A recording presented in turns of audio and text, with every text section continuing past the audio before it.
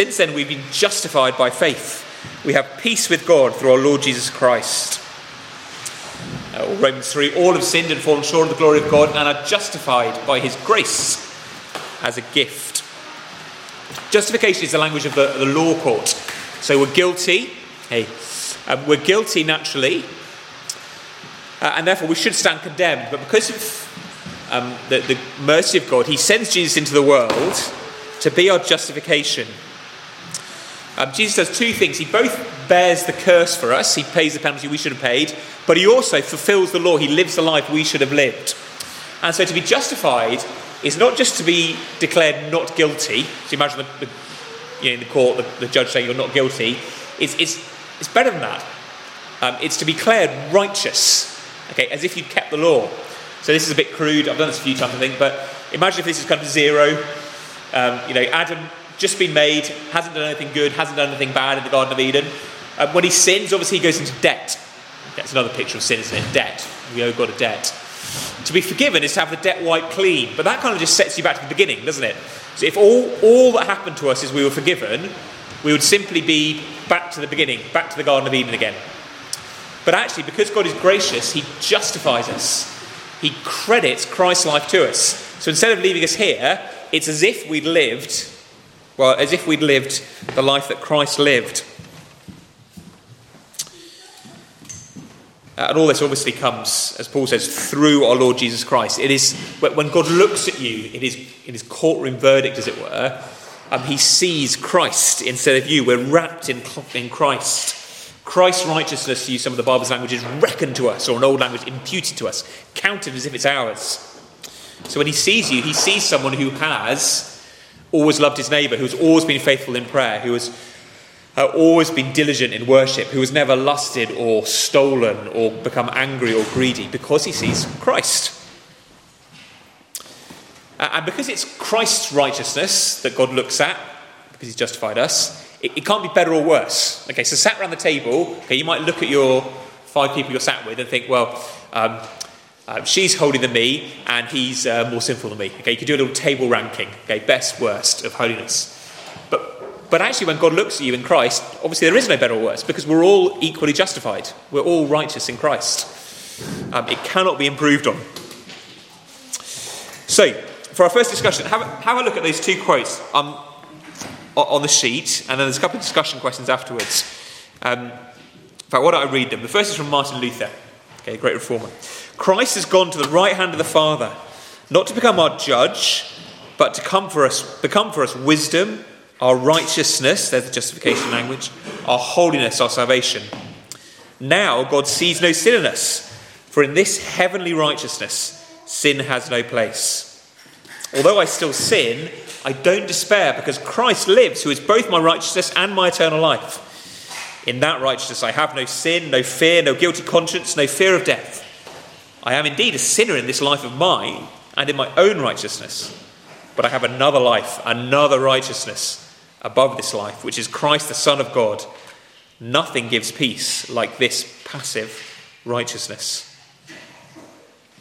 And then much more recently, a guy called Richard Lovelace, only a fraction of the present body of professing Christians are solidly appropriating the justifying work of Christ in their lives. Many have a theoretical commitment to the doctrine, but in their day-to-day existence they rely on their sanctification for their justification.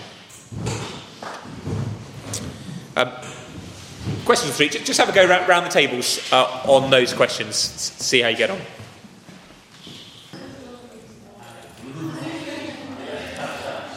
Okay, let me interrupt there. That second quote from Richard Lovelace, essentially saying many of us, and he means sort of in our day-to-day living, not ultimately. So he's not saying loads of Christians aren't really justified. What he's saying is loads of Christians who are actually justified, as if you could see objectively or see from God's point of view, we live as if our justification, our righteousness, our standing with God is based on our sanctification. Again, when he talks about it, what would that sort of look like? What's he getting at? What did he talk about on that first question?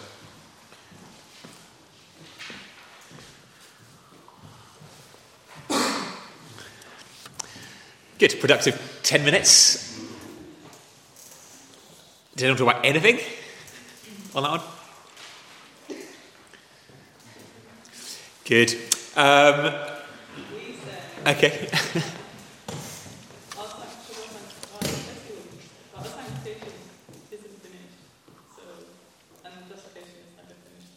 Okay. Yep. Yep.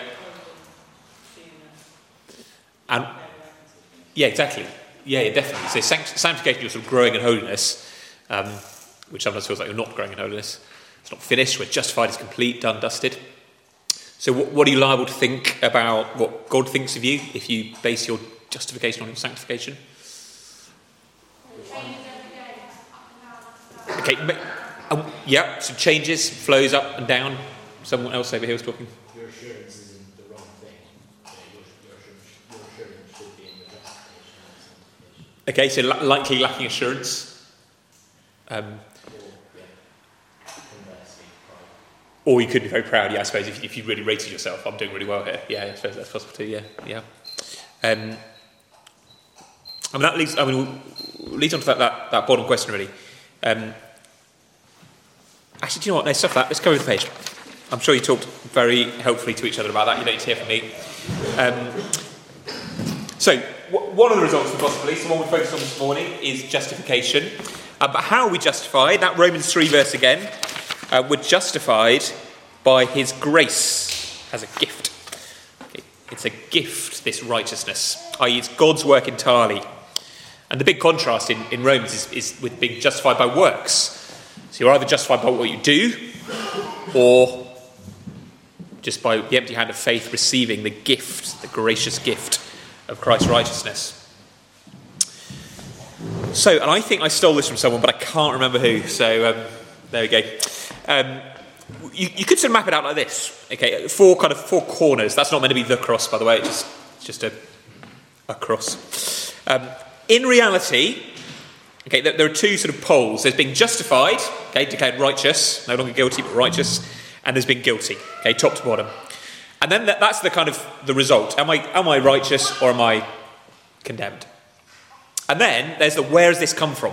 Has it come from me or has it come from outside of me? And the gospel is A, where Christians are justified, totally secure, and it's all come from outside of me. Okay, so in reality, that's where all Christians are. But the problem is, and this is what Loveless is getting at, day to day, we don't live like it. So in reality, a lot of us live in kind of quarters B and C. And in fact, and this is what we're going to get towards, as in fact to all people, whether they're religious or not. So people who would be outwardly religious, and they think of themselves as doing pretty well. So think of kind of Pharisees in the Gospels, teachers of the law. They would think of themselves in that square B. Okay, I'm fine, everything's okay between me and God.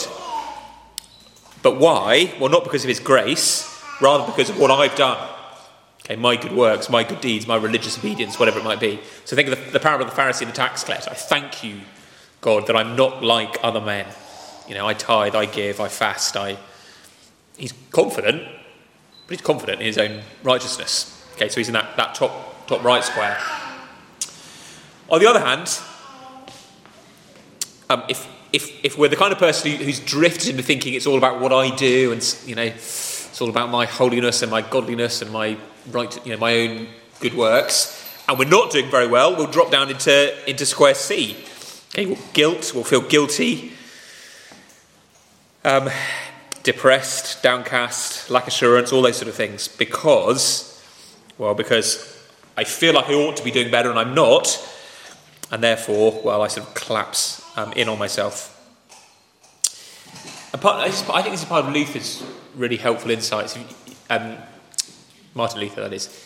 We all, the old man, okay, the old you, before you became a Christian you, that still lives on in your sinful nature, is not just telling you to sin, although it is doing that, you know, attracting you to greed and lust and envy and anger, but also is telling you that you ought to be proving yourself with your works. Okay, that instinct to justify yourself, prove yourself, is it's just so hard to kill off, to actually rest in justification, in Christ's work alone. And some of that is because that's just who you're made. If you're not a Christian, if you're a human being, you're made in the image of God, and you were meant to live a good life. Obviously, we were meant to have kept the law. That's how we were meant to have done. So you can't kill that instinct. And that's why everyone in the world, irrespective of whether they call themselves a Christian or not, is constantly trying to justify themselves. Okay, they might not use that language, sounds kind of religious language, but everybody is trying to prove themselves in some way. Now, if you're a Pharisee in Jesus' day, you do that in a sort of very religious way, but likely in our day, it's not going to be religious. Okay, we prove ourselves, and think of your non-Christian family or friends or colleagues, whatever it might be, we're still trying to justify ourselves by works. It's just that instead of trying to justify ourselves by works that are kind of, keeping the Ten Commandments and praying, we turn to other gods. So I think I put a couple examples on your sheets. It might be work. So, the person who thinks, whether they ever articulated it themselves or not, doesn't matter, but just deep down thinks, I am successful, I will be okay if my job goes well. Okay, so the person person B square, the kind of person who has succeeded at work, got the promotions, got a good salary, and are pretty pleased about it. Okay, maybe they want to know about it. They're always talking about their latest success or sale or whatever it might be. On the other hand, the kind of person who's enslaved to the god of career and isn't doing very well will drop down into square C. I've not succeeded. I feel a failure. Perhaps I'm embarrassed by their job. They went to uni and didn't get onto the graduate program their mates did, or what their parents hoped, or whatever it is. But they still feel they ought to be doing better. They're still blaming themselves, trying hard, but failing. And so they collapse down into that kind of bottom right quarter again. We're just going to keep ignoring D because that's too complicated for now. Or you could do it with beauty. Okay, someone thinks, well, as long as I'm beautiful, everything's okay. So again, the person in square B rates themselves. Yeah, okay, I'm all right. Okay, good looking, worked out, done my hair, done my makeup, whatever it might be. A person down, collapsing into square C. Oh, I'm so fat, I'm so ugly, no one could find me attractive. Hyper aware of what other people, always thinking what other people think about me. And in fact, that's true probably of people in squares B and C. If you take your eyes off looking at God as the one who justifies me and look at yourself or sort of try to work at your own justification, then most likely what you care about most is not the opinion of God, but other people. Okay, do they think I'm a success at work? It's not enough to actually be a success. Other people have to think I'm a success. It's not enough to be, whatever, chiseled and toned. Other people have to see that. Have to post it on Instagram or whatever it might be. It's not enough to be a good mum. I've got to blog about it and Facebook about it and all the rest of it. I need to prove myself in the eyes of others. And it's all the same thing that Paul is talking about in Romans. It's trying to justify yourself by works rather than trusting in Christ's righteousness.